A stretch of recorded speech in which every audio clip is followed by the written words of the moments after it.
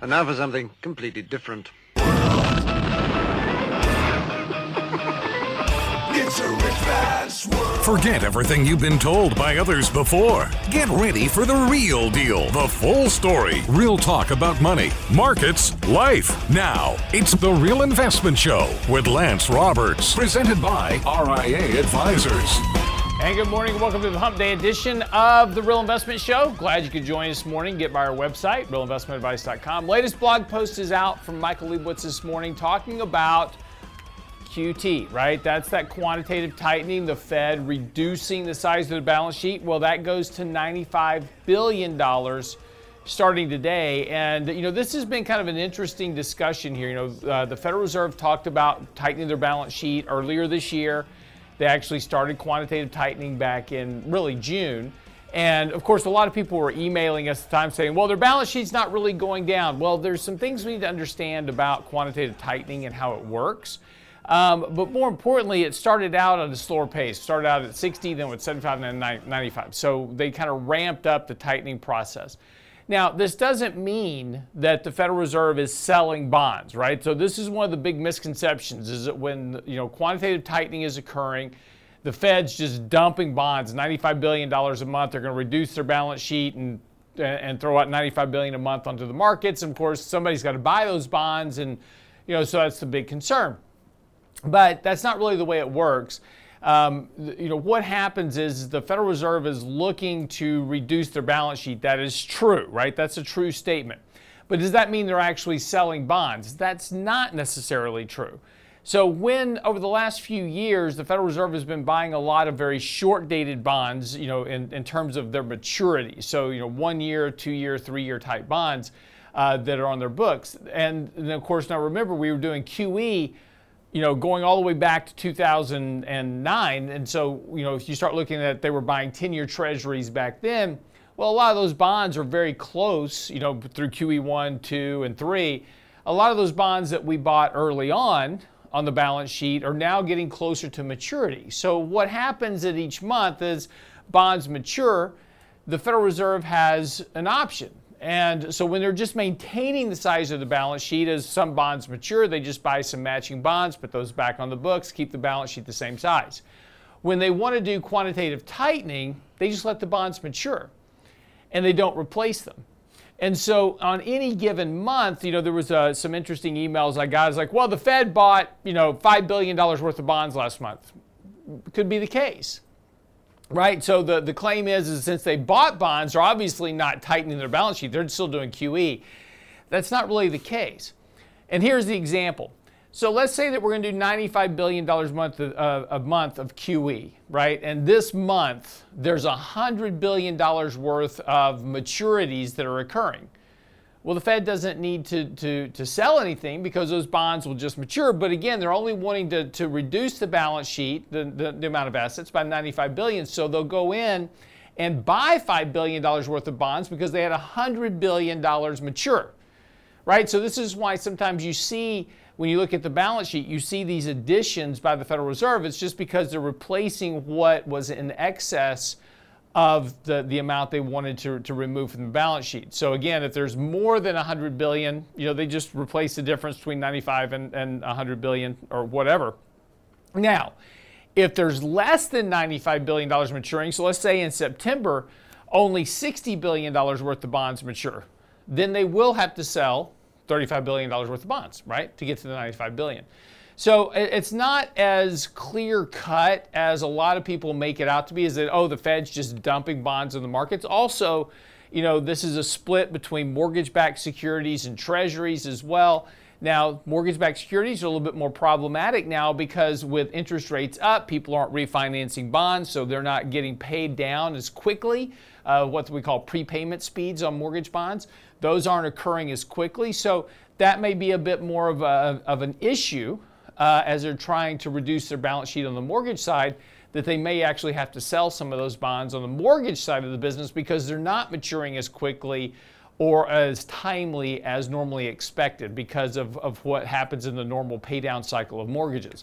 So there's a few things to consider. It's not, when you're talking about QT, it's not as clear cut as just, oh, they're just selling bonds in the market and this is going to make interest rates go to the moon. Interest rates have moved up here over the last week or so, but that's more of an anticipation of the Fed continuing to hike rates. Now, after the Jackson Hole Summit, the Fed was saying, hey, we're very focused on inflation, and right now we've got strong employment data, so we're very focused on that. So we're going to keep hiking rates. In fact, the market right now expects the Fed to hike rates by 140 basis points by next year. So that's, we're 2.25 now, roughly. Add another 140 basis points to that, you're starting to approach 4%. That's what they call the terminal rate for the Federal Reserve. That's where they're expected to stop hiking rates, is at 4%.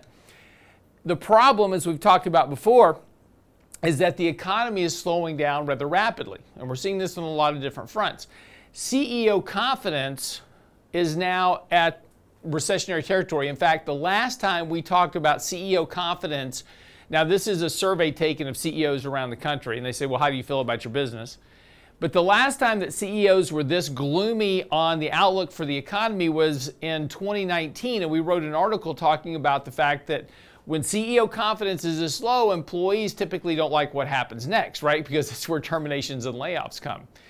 And that was in October. We wrote that article. Of course, in March, we're having massive layoffs. And, it's always interesting that we say, well, the virus caused that, right? The pandemic shutdown. But it was interesting because the market was already telling us, confidence surveys, et cetera, were already telling us that there was a problem in the economy. And as we said back then, what it would take is some exogenous event to really kind of just trip things up.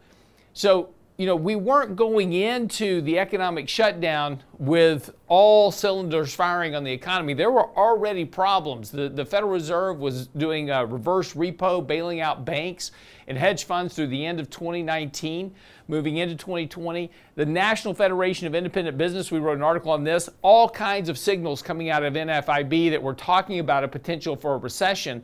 So the economy was not in a great position to be impacted by the virus and the economic shutdown. Had the economy been really growing strongly, right, and then we shut down the economy, maybe the economic downturn would have still been there. Maybe we would have still been in a recession, but it wouldn't have been as deep. So again, just because the virus was the trigger event to the recession, it doesn't mean the economy wasn't already headed in that direction. Well, now we're seeing those exact same signals again from the CEO confidence survey, from the National Federation of Independent Business surveys, all telling you that a recession is coming probably next year.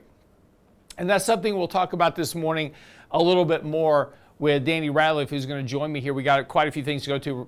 Warren Buffett turning 92. He's got some advice for us in terms of investing at his age. Of course, everybody's celebrating his birthday, just tweeting out all his typical, historical lines that he's given at one time or another. So just his advice floating around. Talk a little bit more about the economy this morning, because again, as we start talking about where the markets are going to, economics are going to drive it. Now, yesterday, very quickly before we go to break, market did break that 50-day moving average just barely. Look, this is a level we need to hold here. This is what defines that uptrend that we're in right now. Markets are set to try to rally a little bit this morning. We tried that yesterday morning, completely gave that up on stronger JOLTS data. We'll talk about why that was important in a minute. But again, that slight break of the 50-day moving average needs to hold today. So by Friday, we need to get back above that 50-day moving average and go into the weekend holding that level. If not, we're going to probably be retesting lows here sooner than later. So again, we talked about using rallies in order to hedge risk and rebalance portfolios. Continue to do that. Talk more about this after the break with Danny Ratliff. Don't go away. You're listening to The Real Investment Show, realinvestmentadvice.com.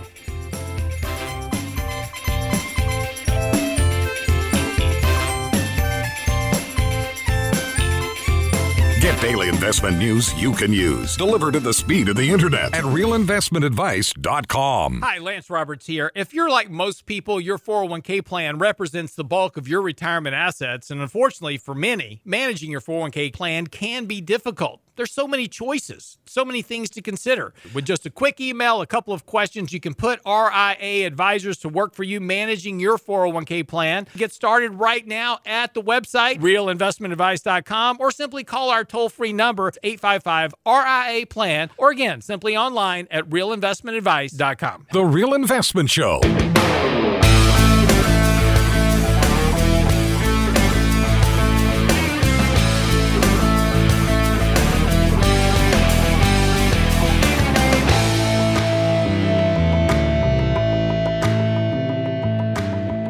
And welcome back to the show this morning. So again, just talking about here before the break, CEO confidence.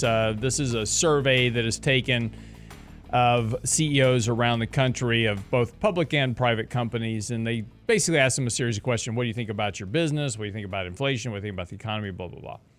And then they, from all these different questions, they compile this survey index, which is now at levels we haven't seen since late 2019. And again, if you go to our website, realinvestmentadvice.com, and just type in CEO confidence in the search bar at the top of the page, it'll come up with the article that we wrote. And we said this was in October of 2019. We wrote that CEO confidence plunges, employees won't like what happens next. And of course, it wasn't too long after that. We got into March of 2020. We're in a recession, layoffs, job losses, et cetera. So, we're now back in that same position. And it's not just, and very much like October of 2019, in September and October of 2019, we were talking about a lot of stress in the economy back at that point. We wrote an article about the NFIB, which is the National Federation of Independent Business. That's an organization of small businesses around the country. Another good kind of pulse of what happens economically. Back then, lots of alarm bells going off about the weakness in the economy, potential for a recession, et cetera. Same stuff we're having today. Just we have recently updated that article on our website as well. So, we're seeing exactly the same type of data points that we saw back in 2019 that were warning. Now, this is important. Now, listen to what I'm saying. What these surveys warn about is they're not warning of a recession. They're not saying a recession is coming. What they're warning of is that the conditions for a recession are present. And this is very important to understand the difference. Because again, just like in October of 2019, what these surveys were telling us is that the economy was very weak and all it would take is some exogenous event to trip the economy up into a recession. Some unexpected, unanticipated event, like COVID, right? And everybody stopped spending money and we have a recession, right? But had we not already been in a position of being very sick or very weak, then the economy wouldn't have gotten sick from the virus, right? So this is the kind of the analogy is, when you're healthy, right? You're working out, you feel great, you're eating right, you're doing all the right stuff, you don't get sick. But, you work too much, you get kind of run down, you get stressed out about something, your immune system drops, you're not eating right, you're not going to the gym because you're all bummed out, whatever. That's when you get sick because your defenses come down. That's what's happening in the economy right now. Those defenses are getting weaker. And we have a couple of impacts here.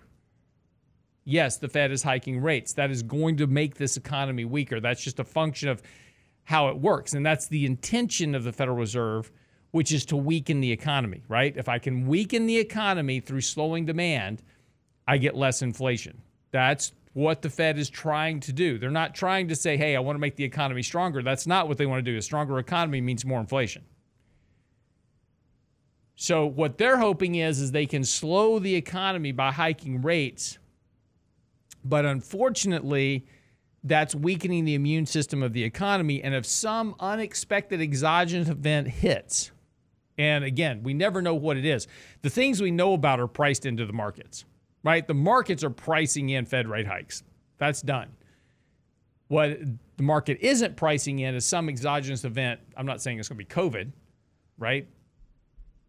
Nobody expected COVID, right? Back in 2019, we were talking about Federal Reserve repos and China and trade wars and all kinds of other stuff. Nobody was talking about COVID. So we're talking about Russia, Ukraine. We know those things, right? Those are priced into the market. So it'll be something totally unexpected.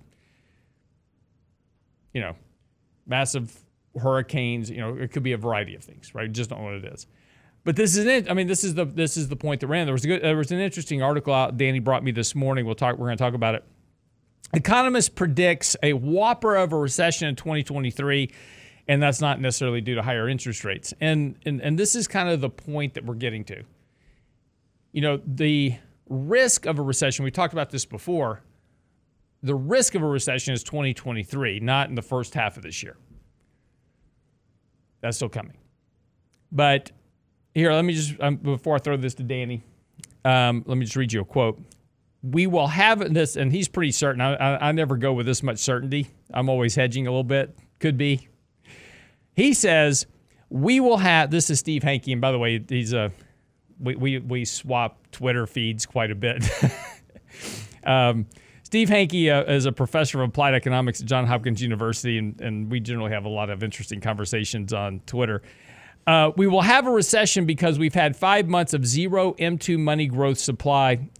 money supply growth, and the Fed isn't even looking at that. And this was an interview that he was doing. He says this is probably going to lead us into one big whopper of a recession in 2023, and that's a correct statement. The Fed isn't looking at the M2 money supply. But before I get into that, Danny, your thoughts? Well, I think this is a good or a different perspective from what we're hearing each and every day. I mean, the language on the street is essentially we have inflation because of, this or that or Ukraine, Russia. I mean, one conversation I think that I have frequently is that, look, if we put together the list of headwinds that we have faced this year, last year, this time, right, you'd have been like, yeah, right. Okay, maybe one or two of those things occur, but not all of those together. And then even looking back at 2020, hey, by the way, we're going to have a shutdown, a global shutdown. Supply chains are going to be disrupted. We're going to give everybody money, but we're not going to tell them that they have to pay their discretionary or non-discretionary bills. They can just do what they want with it. And that's part of the problem. And that's what I think he's getting to as well, is that the M2 money supply has changed drastically because of all of those things that occurred back and how we treated the pandemic. And we had problems leading into it, just like you alluded to.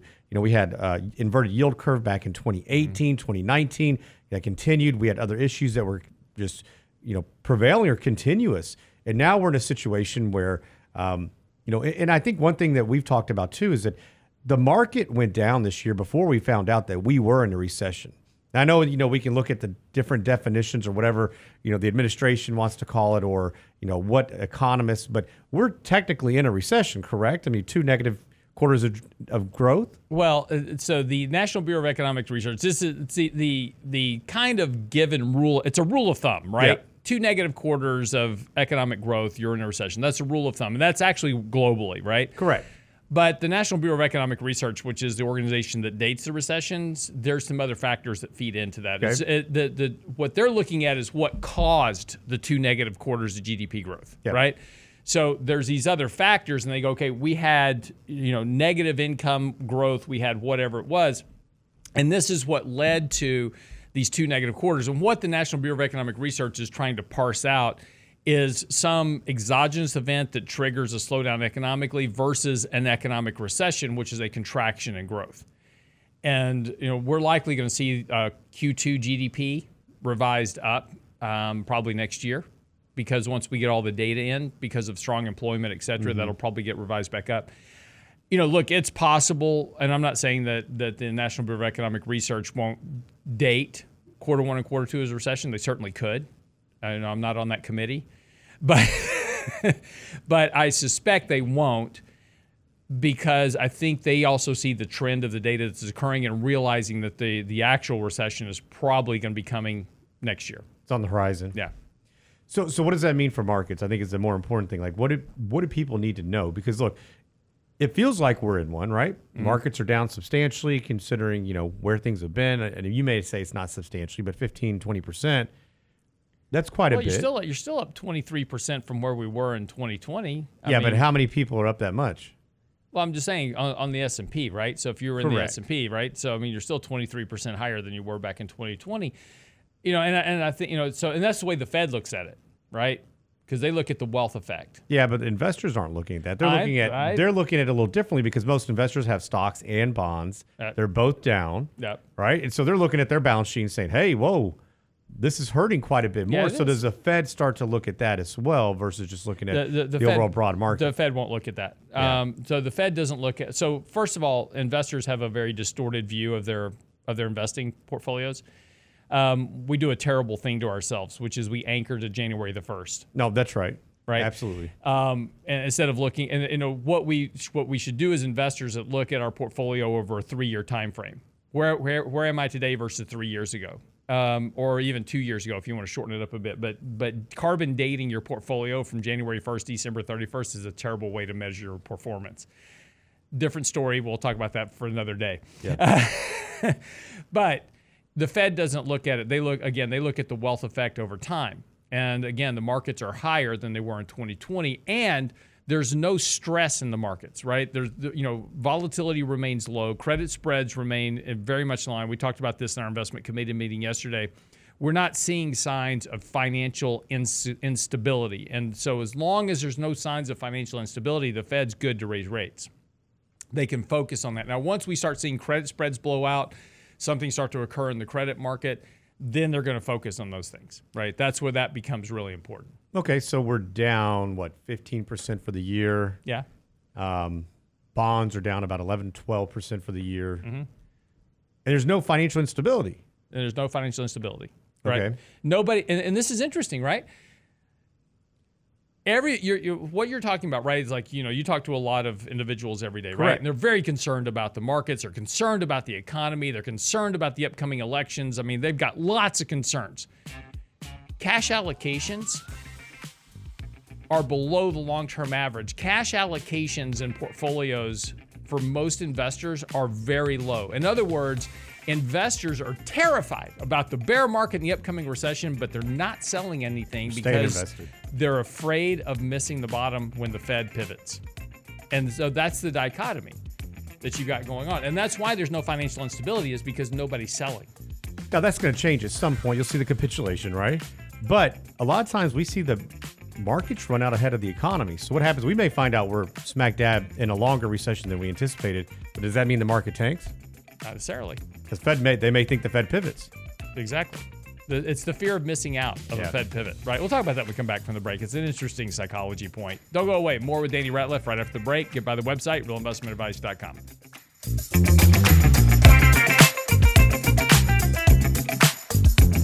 The Real Investment Advice blog. It's required reading for the informed investor. Catch it today at realinvestmentadvice.com. In 1999, a parafiduciary group of financial advisors were busted by corporate giants for trying to operate in their clients' best interest. These men promptly escaped from a high-cost margin environment to the Houston Energy Corridor. Today, still excoriated by their former employers, they survive as protectors of others' fortunes. If you have a problem about preserving capital, if no one else can help, and you can find them right here, maybe you should hire the RIA team. You're listening to The Real Investment Show.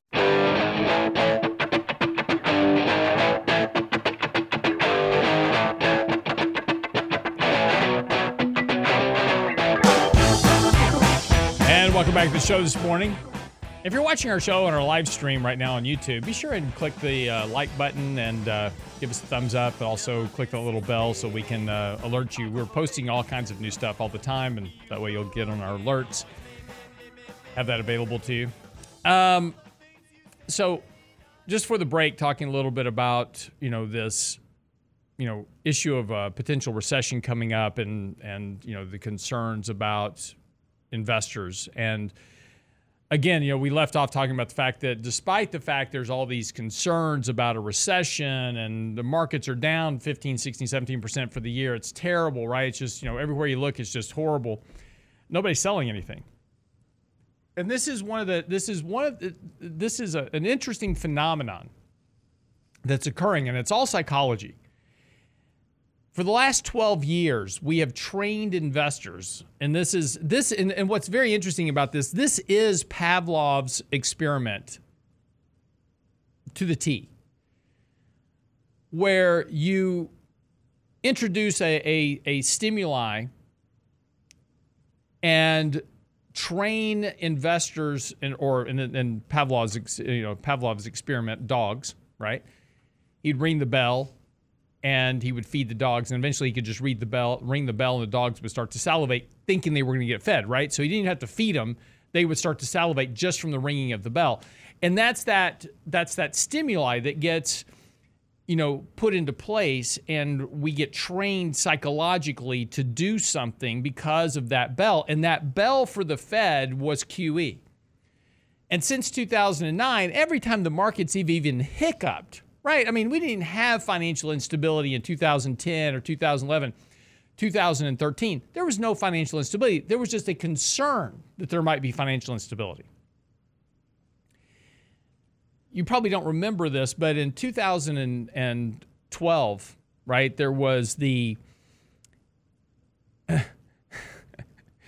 triple threat in Japan, right? So Japan had a tsunami, there was an actual Nuclear offshore reactor. earthquake. There was an offshore earthquake, right, first, that then triggered a tsunami, that then destroyed, the Fukushima reactor, which, released Godzilla. And then we had the Godzilla movie after that, right? So he came back.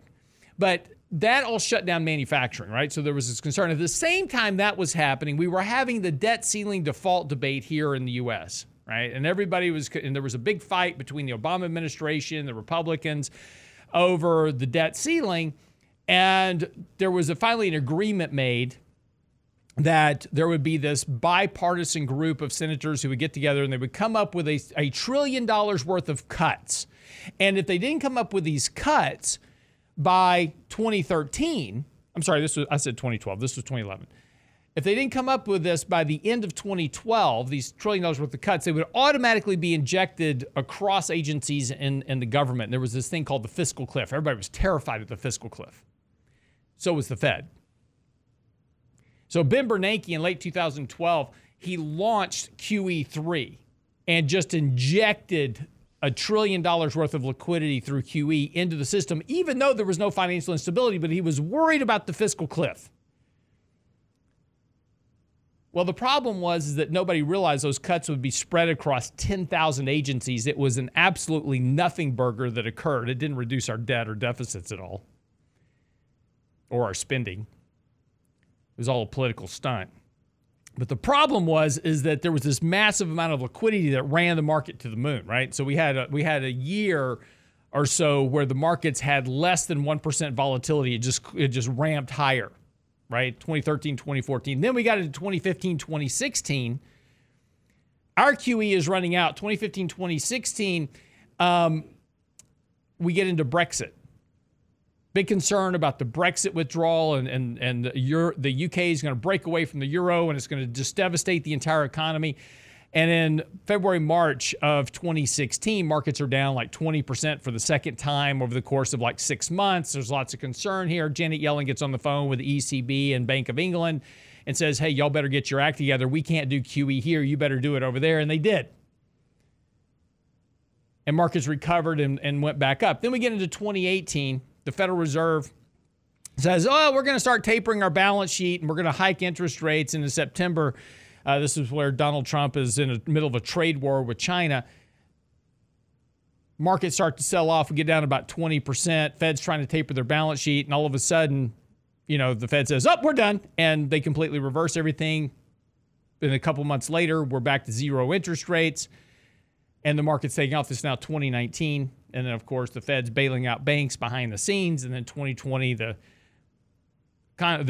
virus hits, $120 billion a month of QE. We're bailing out junk bond markets. We're doing everything else. So the point is that for the last 12 years, every time there's been a hiccup in the financial markets, the Fed's rung the bell. And that's why we're saying earlier, right now, nobody's selling anything because everybody's afraid if they sell and get out of the markets, the Fed's going to ring the bell and they're going to miss it. And that's the problem. Lance, is that just here, though? Because, if you go back and we start talking about international markets at the same time, look at what the ECB did, IMF, Christine Lagarde, you look at Mario Draghi.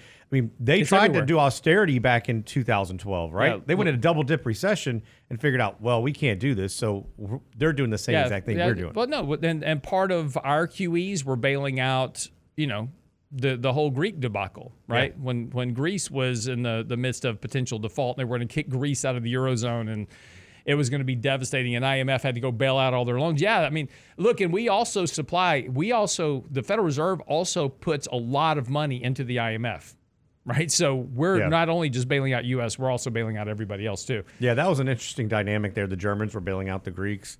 Yeah. Neither one of them liked each other a whole lot. Exactly. We're going to bail them out anyway. Beware of Greeks bearing gifts, right? Anyway, so this is the problem, right? And nobody wants to sell anything because they're afraid of missing out, to Danny, to your point.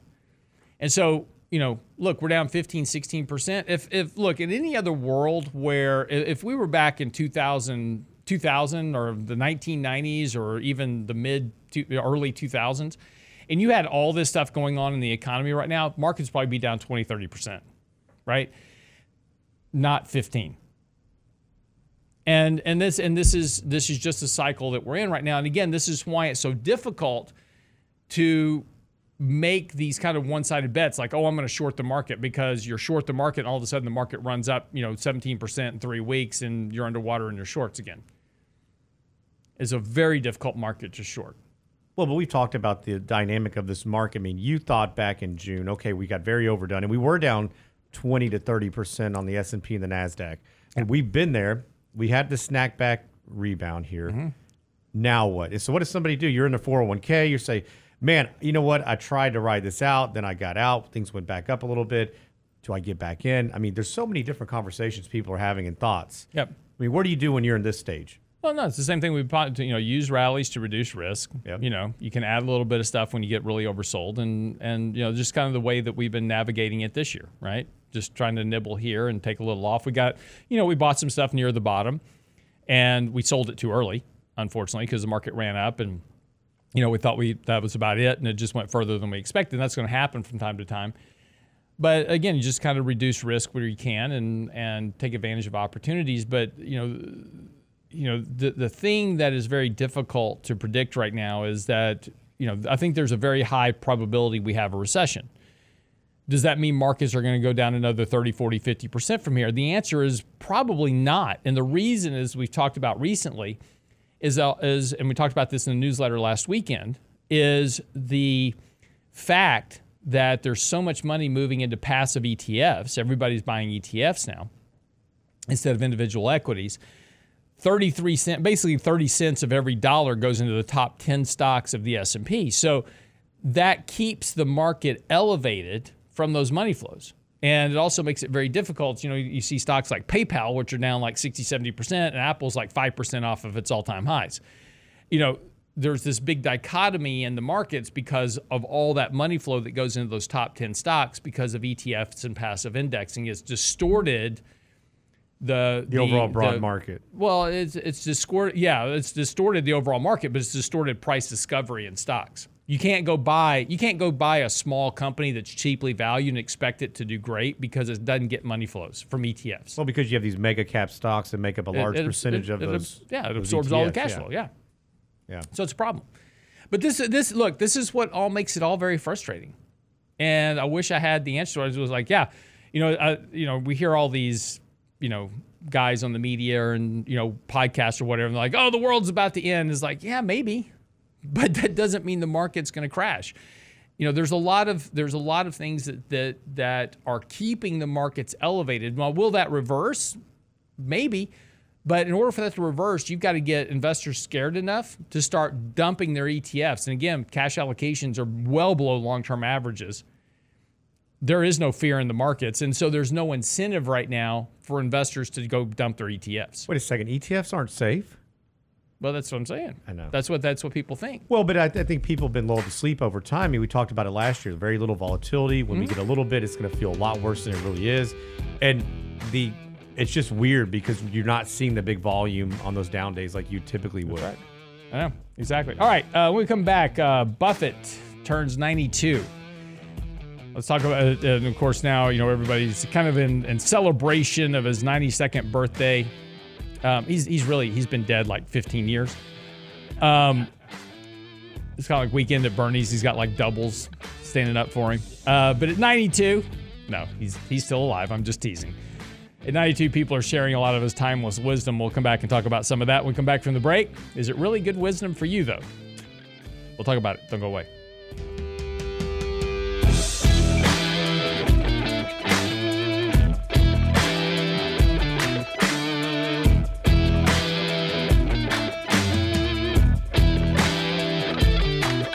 Get daily investment news you can use, delivered at the speed of the internet at realinvestmentadvice.com.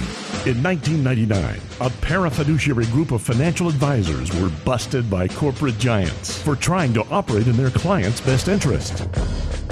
These men promptly escaped from a high-cost margin environment to the Houston Energy Corridor.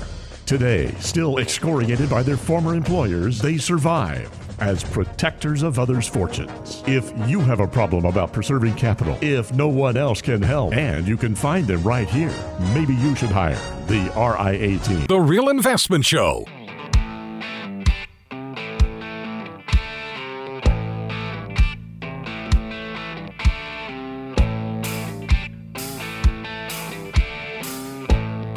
And welcome back to the show this morning. So just real quick before we get into Buffett's timeless advice, this morning the Battleship Texas is on its voyage down to Galveston Copper Shipyards to get refurbed. So Brent is a longtime volunteer and worker for the Battleship Texas. There was a big fight for a while. There was big concerns. The ship's has been docked there in San Jacinto now for a very long time, and it was needing lots of needs of big repairs, and there was real concern that nobody's going to repair it, and we were going to lose this kind of monument finally after a couple of years of just trying to get funding put together and everything. Finally got it all done. Now it's down on its way to get refurbed, and then it'll find a new home somewhere. There's a bit of bidding around right now between Beaumont, Baytown, and Galveston. Correct. For a potential new home for the Battleship Texas. But if you're hanging out in Galveston, you'll see it kind of being towed down to Galveston today. Yeah. It's on its way, right? Very cool. Yes, they just pulled it out of the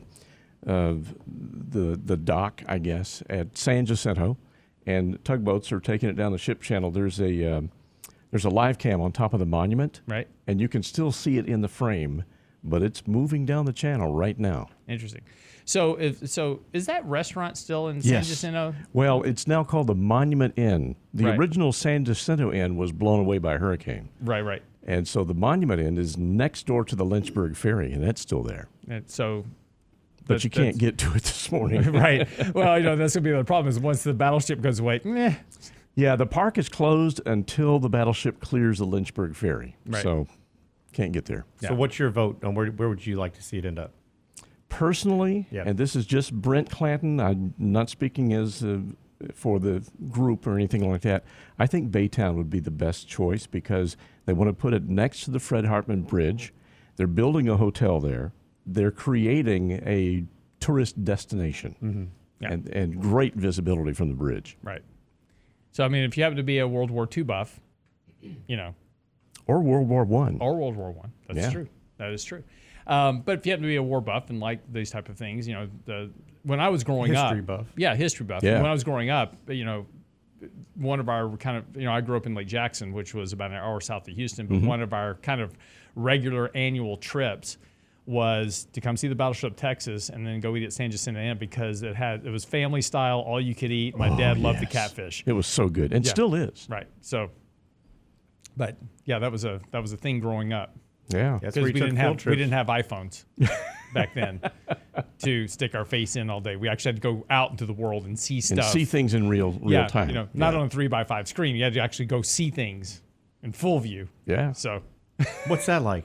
I know, right? Well, it's like now the kids want to watch these YouTube. Like we've banned YouTube in the house. Like they want to watch YouTube of other kids like doing things. I'm like, what are you doing? Go outside and do these things. Like you're crazy. Like no, this is fun. I'm like no. A couple of weeks ago, I was in here doing some maintenance on the computers and stuff, and I had to generate a stream test. And so I turned a camera on my editing computer and began to edit your audio promos, and I had people watching that. It's like, are you kidding me? Well, the one thing that gets me is that people watch people on YouTube unboxing stuff they bought from Amazon. It's like, wow, I can't wait for them to cut the tape and see what's in there. It's like, really? Oh, new spatula, I'm great. unboxing vicariously. I know, right? It's just some of the stuff that attracts people is like, but Get the retail therapy a little different way. You know, but this is the same problem we had growing up with our kids, right? You know, when I was growing up with, you know, when I was growing up, but when we had our kids growing up, you know, we would go on vacations and stuff together. And the whole time we're on vacation, you know, we're fighting with them. Get off your phone, get off your pad, get outside, you know, go do stuff. And, you know, you're driving, you know, we're driving somewhere, right? And there's the whole world going past you and their faces are watching a TV on the back of a seat or, Yeah. you know, I tell you what, it's watching their not just the phone. kids, though, because my wife and I will go someplace and she's got her nose stuck in her phone and she'll look and she'll go, where are we? I know. It's like, You know, you have Google Maps.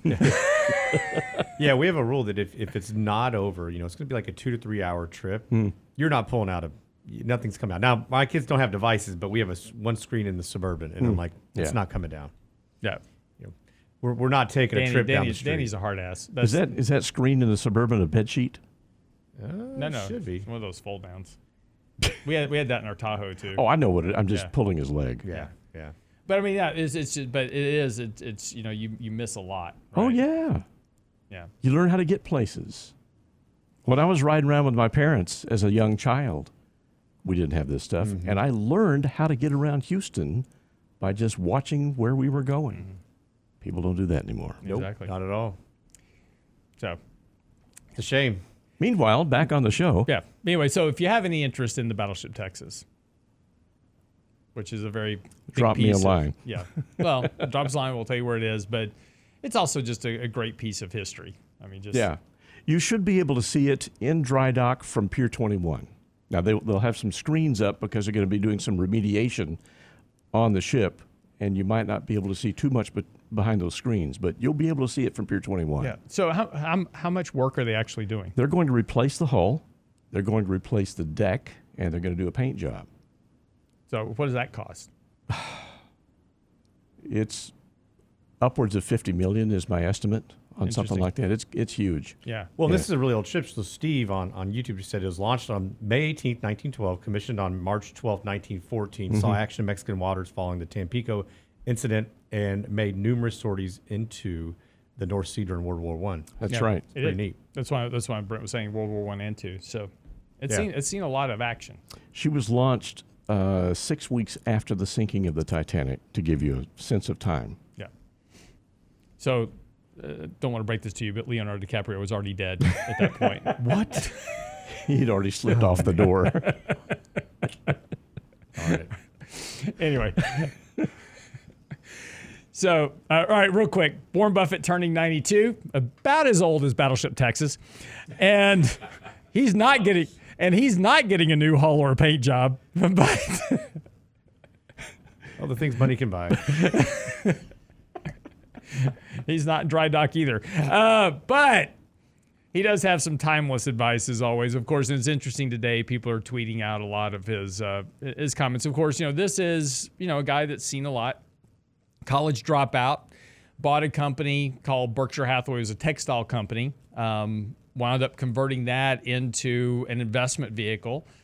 And, started buying up insurance companies. And he is a very interesting side note of this. People always say, well, if you want to invest like Warren Buffett, you cannot invest like Warren Buffett. And here's why. Warren Buffett is one of the only people anywhere that has the ability to use insurance funds to invest in something else. Nobody else can do it. Even insurance, a lot of insurance companies don't even have that ability, but he has been around for so long and has so much clout that he is actually allowed to, when you buy insurance, he's actually allowed to use those reserves to invest in something else. So that's why you can't invest like Warren Buffett. Yeah, but not only that, he makes his own deals. So, I mean, look, he's got Yeah. a lot of timeless adages that I think are really good. But he, I can't remember what company was that, Lance. Was it Wells Fargo several years ago? Goldman Sachs, Probably too. a little bit longer than that. But he negotiated his own dividend. It was like 8%, Yeah. well over what they were paying. And specific terms that you and I don't have that capability of doing. Right. Well, no, he did a deal with Goldman Sachs during the financial crisis. Same way. Yeah. Bought preferred stock at a big discount and had options and warrants, and but again, when somebody needs capital, right? I'm in trouble. I need capital. You'll pay anything for the capital, right? And it's not necessarily a good deal for you, but it's a great deal for him. And again, this is, they always say if you want to invest like Warren Buffett, it's really easy. You start with $1 billion, and then you go from there. The difference is, though, is that you start with $1 billion, you'll probably wind up with $500 million by the time you're done. He's going to wind up with $2 billion because he manages money very differently than the average person. He's not invested, and this is the big differential, right? He gives a lot of sage advice about just buy the S&P index over time, right? Just buy the S&P, and over time, you'll make money. And he's right. You will. But is that really investing advice? No, what he's saying is, and they always say this is his advice to investors, just buy the S&P and hold it over time, you'll be fine. Always bet on the economy. That's right. But he's basically telling you you're too stupid to invest like him. That's what he's really telling you. The best you can do is buy an ETF and hold it and make average returns over time. But investing for him is a very different game. He's not buying stocks and bonds, just to invest in the market. That's not what he's doing. A big bunch of his money is buying businesses where he has a direct effect on the outcome of that business by making decisions for that company. Combining this company with that company, finding a great manager to run that business, buying businesses at a discount to fair value, all the things that you should do when you're investing. Buying at a discount, selling at a premium. He does that, but you can't. So, there's all this really great advice that he gives out about investing long term. Buy when other people are fearful, sell when they're greedy, right? Everything you don't do. You're not wanting to buy right now because you're worried about the markets going down some more. He's not worried about that. If he can find something cheap that's on sale, he'll buy it. And if it goes down some more, who cares? He's buying Occidental Petroleum, right? He now owns a 50% stake in Occidental Petroleum. And he doesn't care if the stock price goes down 20, 30% from here, he'll buy more. What he's betting on is where that stock price is going to be in 100 years. You don't have that kind of time frame. He doesn't have that kind of time frame, but Berkshire Hathaway will be here forever. It's a business, and it'll just move from one manager to the next manager to the manager after that, and its business will continue. But the timeless advice is fantastic. Just remember that you can invest like Warren Buffett, and so we have to take that timeless advice and invest it in a manner that we can do. We should buy cheap. We should sell rich. We should do all the things that Warren Buffett says to do, but within the context of how we can manage our own portfolio. That wraps up for the day. Danny, thank you so much. Be sure to get by the website, realinvestmentadvice.com. Check out simpleadvisor.com. That's our all digital solution. All of our research, our portfolios are there for you as well. 30 days free to try that out and get our latest articles, blog posts, newsletters, videos, more. Website, realinvestmentadvice.com.